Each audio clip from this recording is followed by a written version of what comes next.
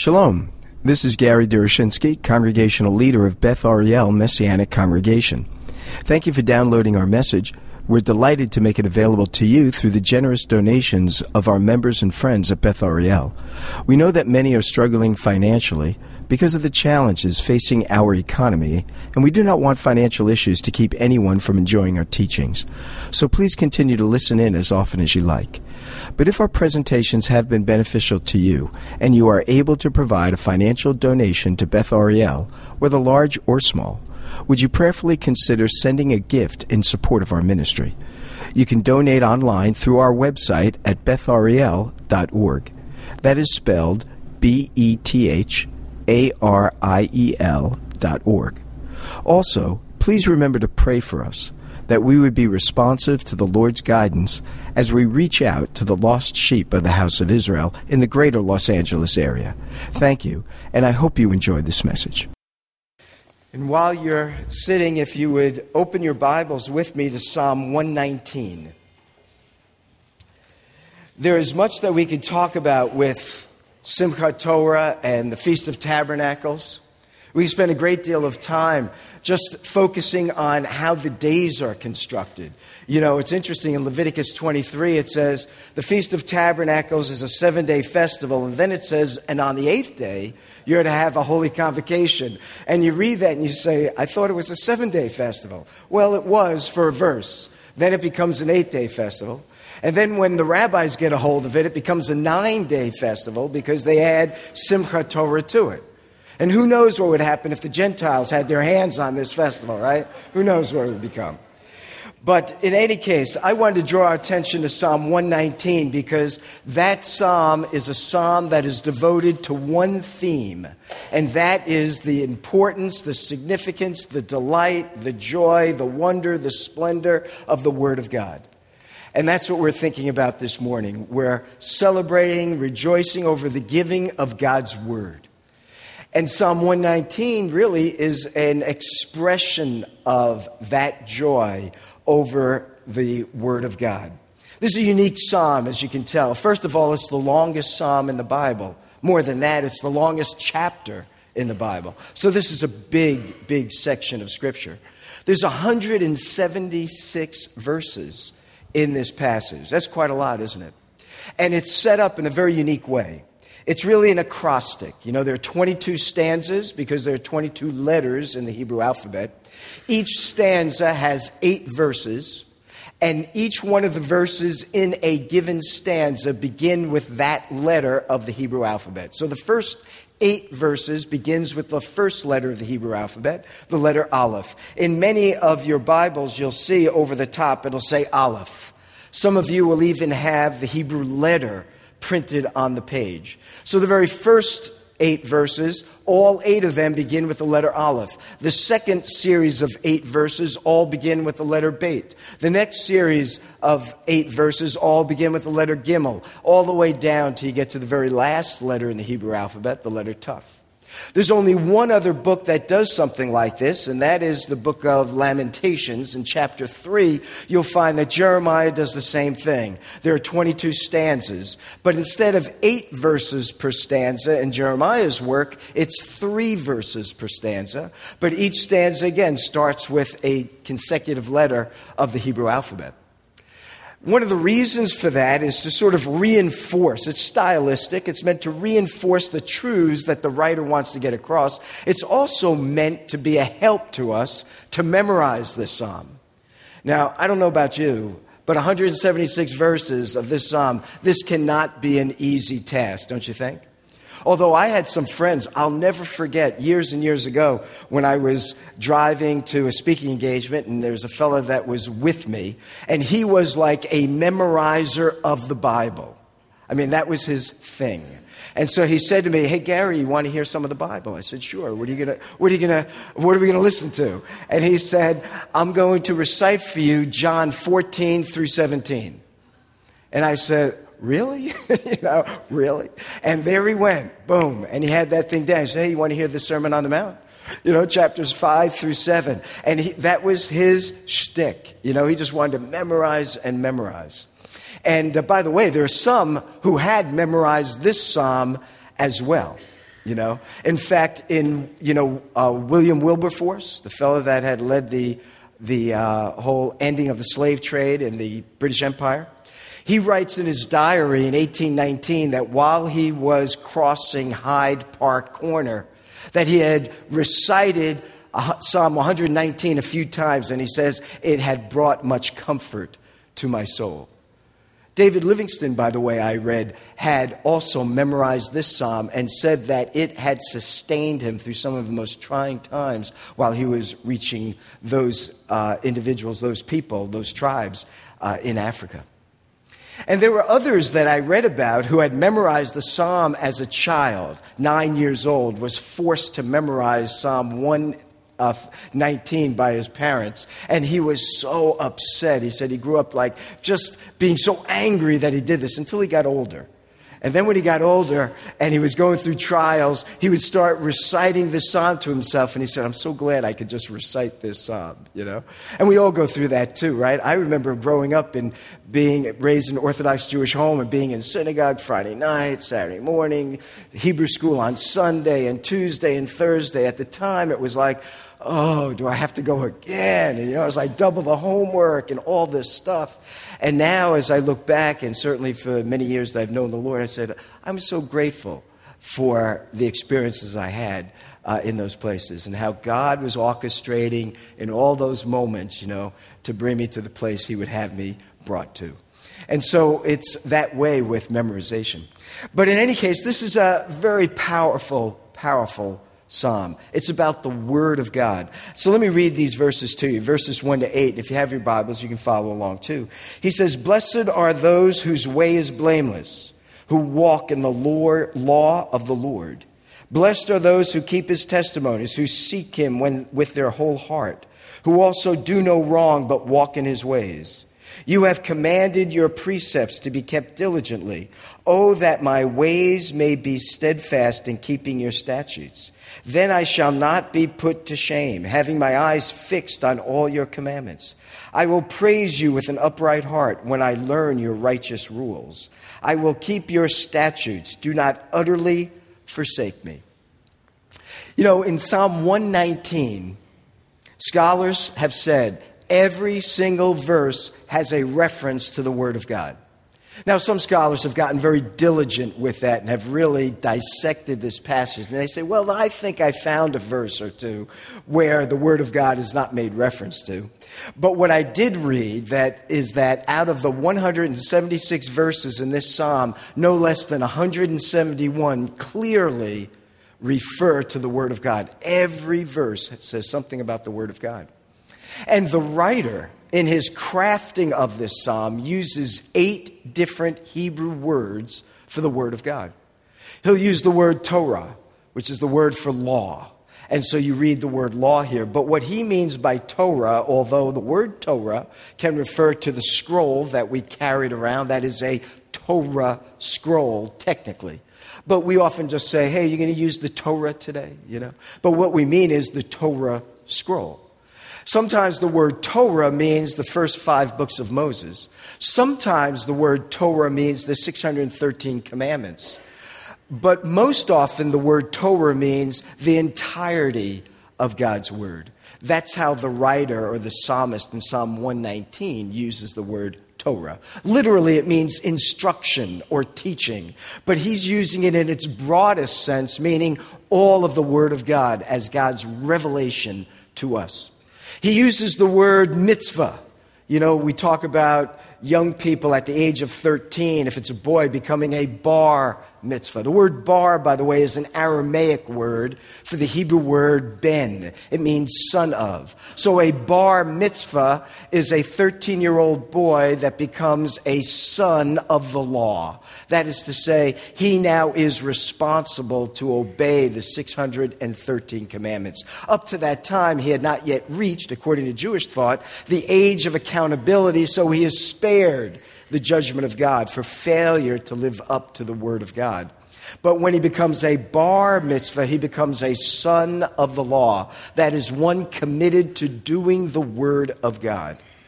A daughter will become a bat mitzvah, a daughter of the law. But the word mitzvah means commandment. So a mitzvot is a commandment. Sometimes we speak about doing a good deed, and we say, oh, that's a mitzvah. That means that's a good deed. But the word literally means commandment. And sometimes the writer or the psalmist will use the word mitzvah to speak of the word of God, because they are commands from him to us. Sometimes he'll use the word mishpat, which is a word that means judgments of God. Not in the negative word meaning of the word, but the sense of the manifestation of justice for his people. The Word of God is a book of justices. They're books in which we are encouraged to be righteous and to be fair to one another, to be just individuals. And so in that sense, his word is a word of justice to us. There are 8 such words, and there are other ones as well. We don't need to go through all of them. But if you look at this first passage, I think that at least 4 of them occur in the first 8 verses. Take a look, for example. He says, those who, in verse 1, who walk in the law, my jersey keeps coming at, keeps sneaking up on me. The law of the Lord. And then in verse 2, he talks about keeping his testimonies. In verse 4, he speaks about them as precepts. In verse 5, he speaks about them as statutes. In verse 7, he speaks of them as righteous rules. All of those phrases are meant to speak about the Word of God in its entirety. So this is a passage that focuses on God's Word, and it just keeps becoming riveted toward us. Not only that, but this psalm is very much, if you turn back just very briefly to the very first psalm, which begins by saying, blessed is the man. And then if you go down to verse 2, let's forget about who doesn't, but let's see, blessed is the man in what he does do. Look at verse 2. Blessed is the man whose delight is in the law of the Lord, and on his law he meditates day and night. So Psalm 1 opens up with a blessed statement. Psalm 19 has 2 blessed statements. The Hebrew word here is ashrei, and it literally means happy is the one who, in the first verse, who delights in the law of the Lord, and on this law, the word of God, he meditates day and night. In Psalm 119, he says, happy are those whose way is blameless, who walk in the law of the Lord. Happy are those who keep his statutes, who seek him with their whole heart. So this is a psalm about the Word of God, but at another level, it's a psalm it's answering the question, how can we become happy people? There's nothing wrong with being happy. What was that song that was just not too long ago, right? In Disney or whatever. There's nothing wrong with being happy. And God wants us to be happy. It's the abnormal individual who doesn't want to be happy, right? Who's sort of caught in this morose state of being and sort of finds delight in just being melancholy. There was a time in my life I was like that. I was just very happy. Just leave me alone. Don't come near me. And let me just sit in the corner and listen to music with my headphones on so that the world is just, excluded from me in any way, shape, or form. But the reality is I wasn't really happy. There was a momentary, enjoyment, perhaps. But in terms of a life that is a happy life, that's what God wants from us. Our attitude oftentimes is that God is trying to, rain on our parade. That somehow God wants us, to be solemn all the time, or to be scared of him, or to be concerned or anxious that we don't do anything wrong, because if we do, he's up there ready to pound on us in one way or another. But the psalmist is telling us, if you have that view of God, you don't know God. If you have that view of God, he's telling us we need to get to know him, because he's not like that at all. And his word is not intended to reveal anything of that nature about God at all. What his word is meant to reveal to us is what a delight he is, and what a joy it is to know him, and how desirable he is that our life would be a happy one. Now you ask the question, why is our life so unhappy at so many moments in time? For all kinds of reasons. You know, when I teach the scriptures and I come to the book of Genesis, in the very first 3 chapters, and I oftentimes make reference to it in one way or another, but those first 3 chapters answer all the main questions that we as human beings have. You know, so our first question is, where do we come from? And Genesis 1 tells us we were created by God, who spoke our being into existence, who formed human beings out of the dust of the earth. So where do we come from? From an all-good, righteous, all-powerful God who has made us in his image. That's how wonderful he is. He made us to be something like him. And so our first question is, you know, where do we come from? The second question is, why are we even here? Why do we even exist? And Genesis 1 tells us to bring glory and honor to the Lord, to obey him, be fruitful and multiply, to obey him, to not eat from the tree of the fruit of the tree of the knowledge of good and evil, to obey him. And in obeying him, we bring glory and honor to his name. That's why we're here, ultimately to glorify him in everything and in anything that we do. Well, then you ask the question, well, then why is it that we don't do that? Why is it that we fail to glorify him and thereby enjoy his creation, be the happy kind of people God wants us to be? And Genesis 3 tells us, because sin has entered into the world. And because of sin, we are very unhappy. In fact, we'll see in a moment, the psalmist says just that. But then you ask the question, are we stuck in this unhappy state? Are we stuck in this place whereby sin will just have its way and control over us? And Genesis 3:15 says, no. The seed of the woman's going to come and crush the head of the serpent and put an end to all that he has done in bringing about sin into our world and unhappiness to our lives. So all of that is found in the very first 3 chapters of the book of Genesis. And when we get to these Psalms, we're being told, well, this is how you can experience the happiness of God in a sin-fallen world. So take a look at this with me. First of all, he tells us the way to happiness is devotion to the Word of God. That's his point. He says in verse 3, who also do no wrong but walk in his ways. Now, he doesn't mean being sinlessly perfect. But what he does mean to say is, if we follow the teachings of God's word, if we follow along in what he has commanded us, inscribed for us, led us to, informed us of, we will be a happy people. But he tells us in verse 3 that we are to, who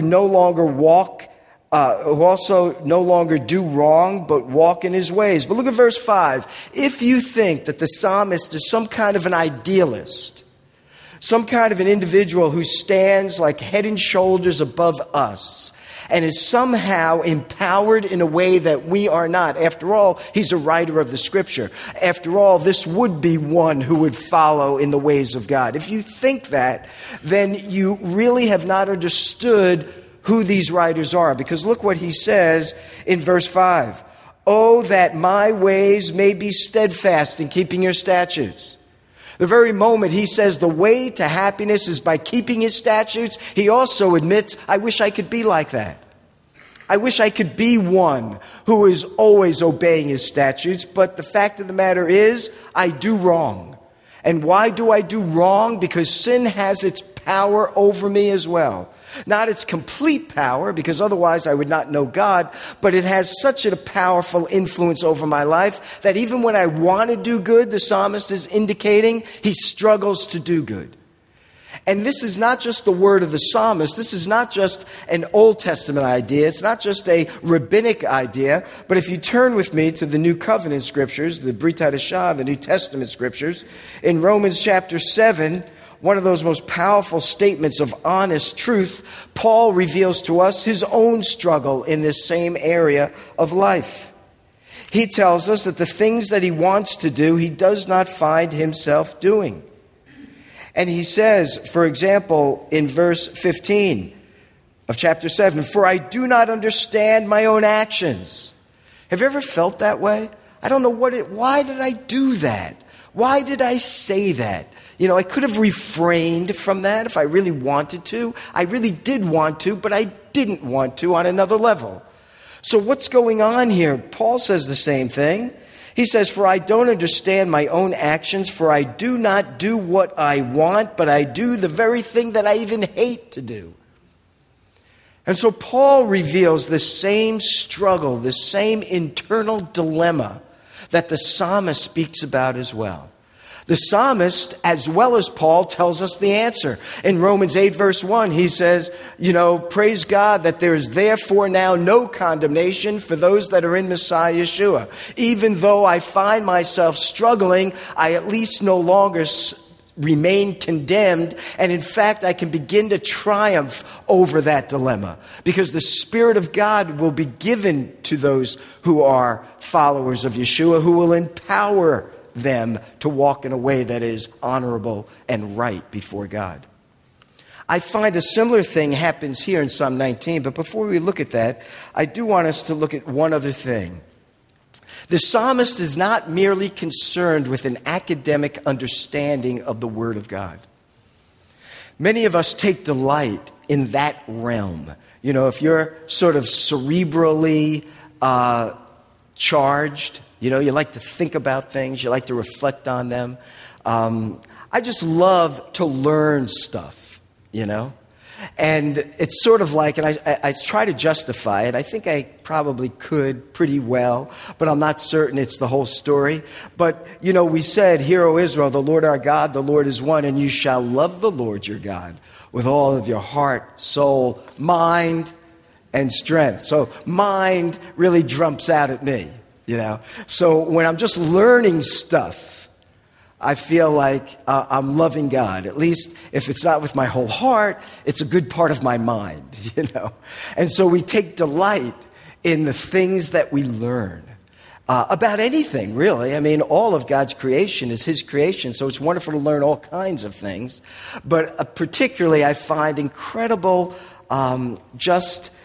satisfaction when I'm sort of probing the Word of God and something stands out at me, something fits in a way I hadn't seen it before, and it now begins to make sense. And that sort of confirms not only its truth to me, but it also confirms a sense of fitting right. And I find delight in that, But the psalmist is not concerned about that. He's not concerned that we understand it all. He's not concerned that we learn it all. He's not concerned that we can articulate what we've come to appreciate and understand. What he's concerned about is that our life is transformed because of the things that we learn. And so I want you to see this, because look what he says in verse 1. He says, "Blessed are those whose way is blameless." Not blessed are those who have as much understanding of the Word of God as they can understand. He says, "Blessed are those whose way is blameless." That is, whose life is blameless. A life that reflects the character of God. He says it over and over. Look at the second part of that. "Who walk in the law of the Lord." It's how we conduct our lives, how we walk with Him. Whenever I read the word walk, two words or two ideas, two thoughts come immediately to mind. One is the book of Ephesians, right? Because you can divide, 6 chapters, I think? And you can divide it into 3 parts, 2 chapters, 2 chapters, 2 chapters. Very easy to remember. Watchman Nee had a book entitled by it, Sit, Walk, Stand. So the first 2 chapters are about sitting in the heavenly places. The chapters 3 and 4 is about walking in the Spirit of God. And chapters 5 and 6 is about standing in ministry and in service, and particularly standing up against the enemy, who is the enemy of our souls. Sit, walk, stand. But that idea of walking, in addition to Ephesians, I always think of Enoch, who's described as that one who walked with God and was not, because God took him. Over and over again, you read these passages, Adam and Eve walked with God in the cool of the day. The Lord invites Abraham, right? He invites him to take a walk with God. It's a pretty long walk, right? From Ur the Chaldeans all the way to the land of Israel. I thought we were just going for a little walk. Well, I wasn't quite exactly clear how far we're going, but we're going a little ways. Just stay up, just keep up with me.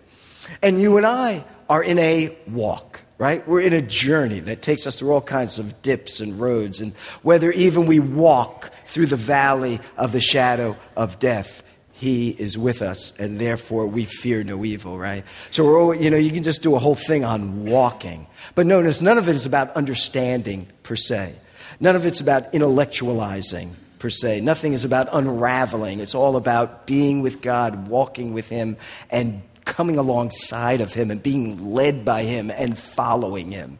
That's what the psalmist wants us to do. If we do that, he's telling us, you will be the most happy person you could ever be. First of all, you have a lifetime companion. I will never leave you nor forsake you, You'll have a guide who will never lead you in the wrong way. Even though it seems wrong to us, we'll look back and say, wait a minute, our good shepherd, our good shepherd will never lead us into the wrong place. He'll never lead us into a bad place because he's a good shepherd who cares for his sheep, protects his sheep, guards his sheep, keeps his sheep, feeds his sheep, and does all these kinds of things to us sheep that sustains us at every moment. The psalmist wants us to be blessed, to be happy. And happiness will come by walking with God. And walking with God will occur when we devote ourselves to the Word of God, which instructs us on how it is he wants us to walk with him. And he's completely honest about the fact that this is a struggle, right? Oh, if only I could be steadfast the way I'm talking about it.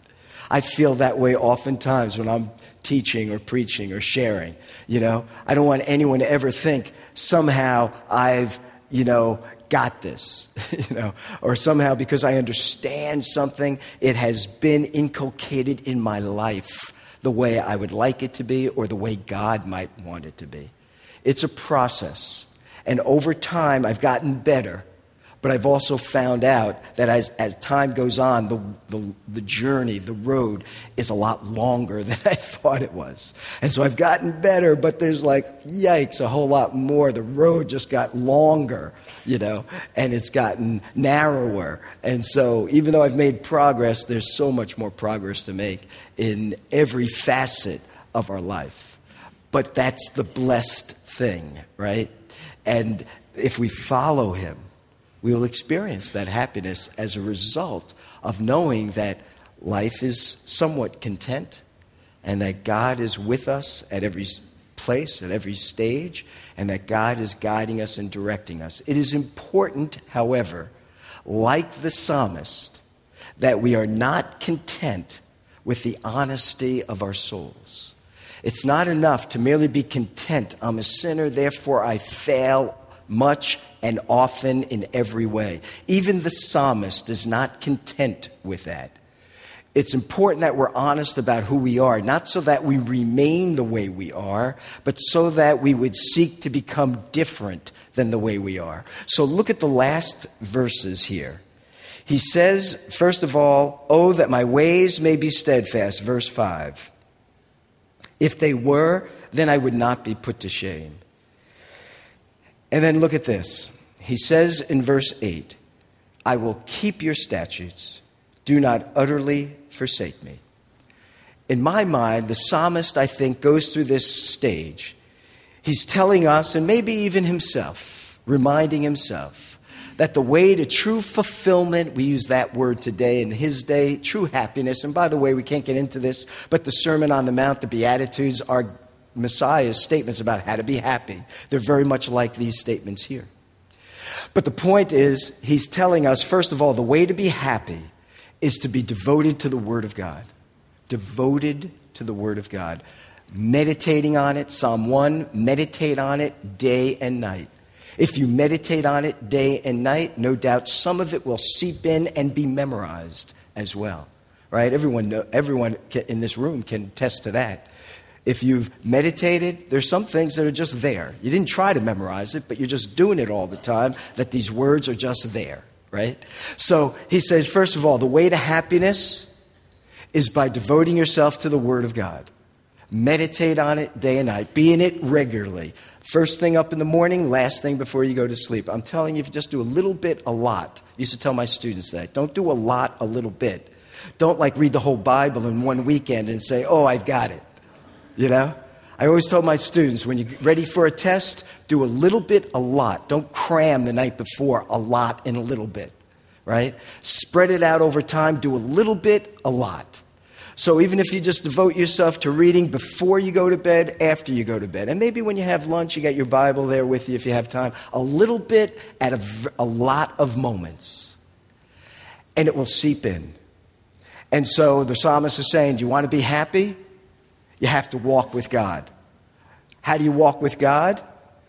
You have to get the Word of God into your heart, into your life. Not just your mind. It has to come into your mind, but so as to filter down into your life.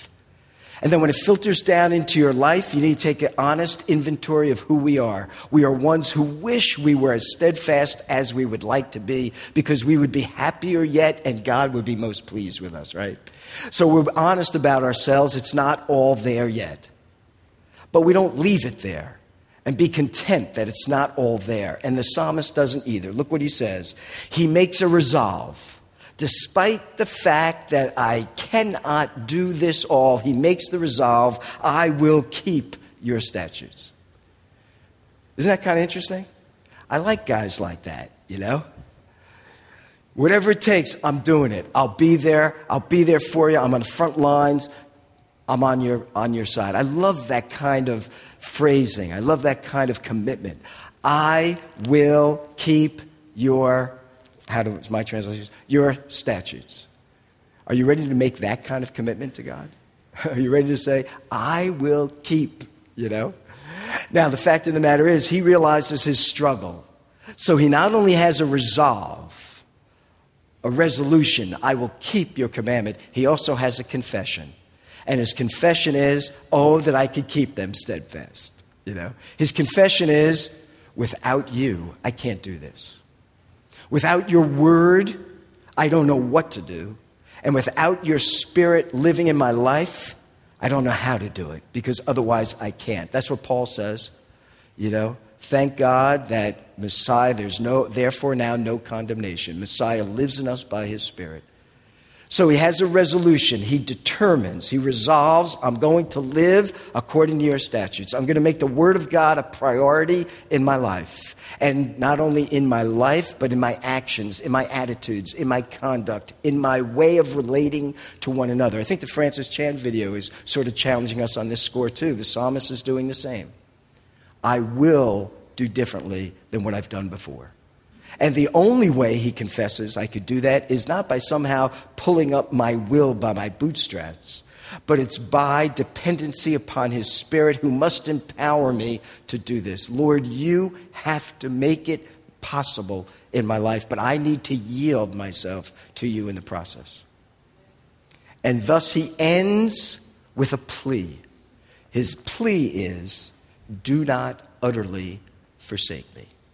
Now, he's not concerned about losing his salvation. The Scriptures is very clear, both the Hebrew Scriptures and the New Covenant Scriptures. I will never leave you nor forsake you.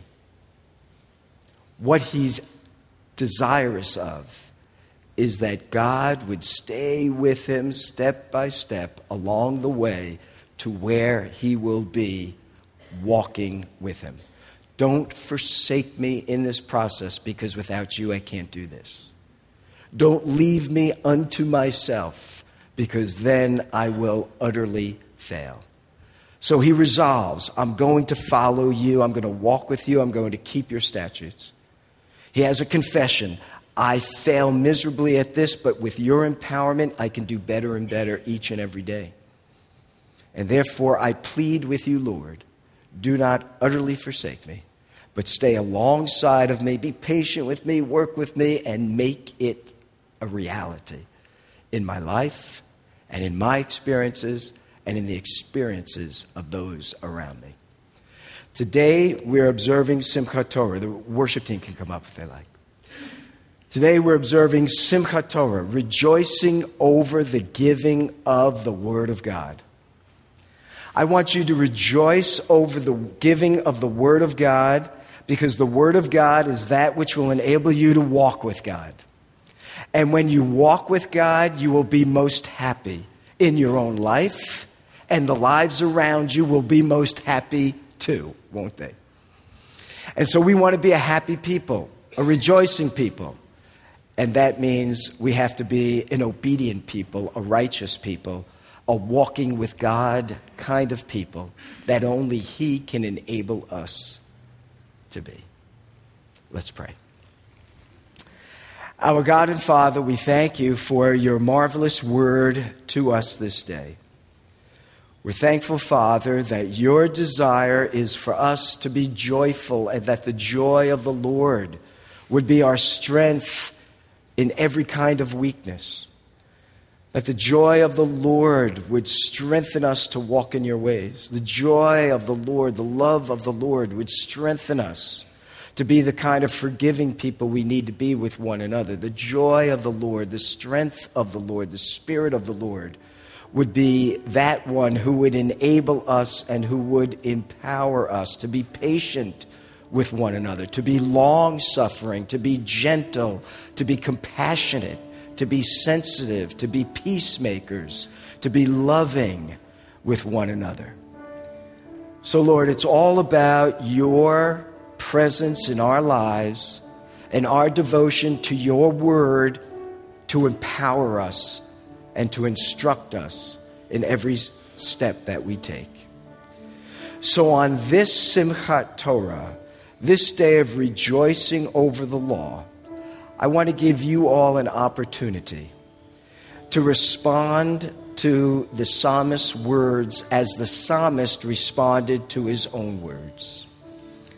If you feel compelled by God and not just emotionally stirred, but you're saying this Sukkot, this Simchat Torah moment is a moment that you would like to say, like the psalmist has said, I am determined to obey your statutes, to live pleasingly before you, dependent upon your Spirit to empower me to do that. If that is your desire, I'm just going to ask very quickly, just raise your hand, put it down, and I just want to pray with you. And and I'll certainly pray for you. I'll pray for you guys. I'll pray for you as well. Yes, we'll pray together. This is our time to say, Lord, I am determined. I need your help. Don't utterly forsake me. It is by your Spirit, but I need to make a decision. You know, it's sort of like Paul says in Romans chapter 12, where he says, offer yourselves as living sacrifices. So this morning, as you put your hand up and place it down, you're basically saying, I am offering myself, okay? And I see those hands, and I'll pray for you. Okay, and you can just put them down right after you raise them. And the whole point is that we are saying, Lord, we want to give our lives as living sacrifices. And help us to devote ourselves to your word. Help us to meditate on it. Help us to have it just inculcated into our very innermost being. We need to learn it, but we need to do it. We need to understand it, but we need to perform it. And so I pray, Lord, that you would help us, help me as well, to do this and to respond similarly. And maybe some don't know you as Messiah and Lord, have not acknowledged Yeshua. That's the first step. You need to know him in order to be empowered by him. You need to know him to enter the journey. You need to know him to be on that path that leads to everlasting life. You need to know him in order to do what is necessary, in order to experience the happiness that only he can provide. So if you need to invite the Lord into your life, you can raise your hand, put it down, and I will pray that you will pray for you, that the Lord will enter into your heart. Certainly I'll pray. Thank you for listening to our message. We hope that it serves to encourage you in your walk with the Lord and your service to him. Do remember us in your prayers, and if you are able to provide a financial donation to Beth Ariel, whether large or small, would you prayerfully consider sending a gift in support of our ministry? You can donate online through our website at bethariel.org. That is spelled BETHARIEL.org. Thank you again, and may our Heavenly Father richly bless you as you continue to follow him.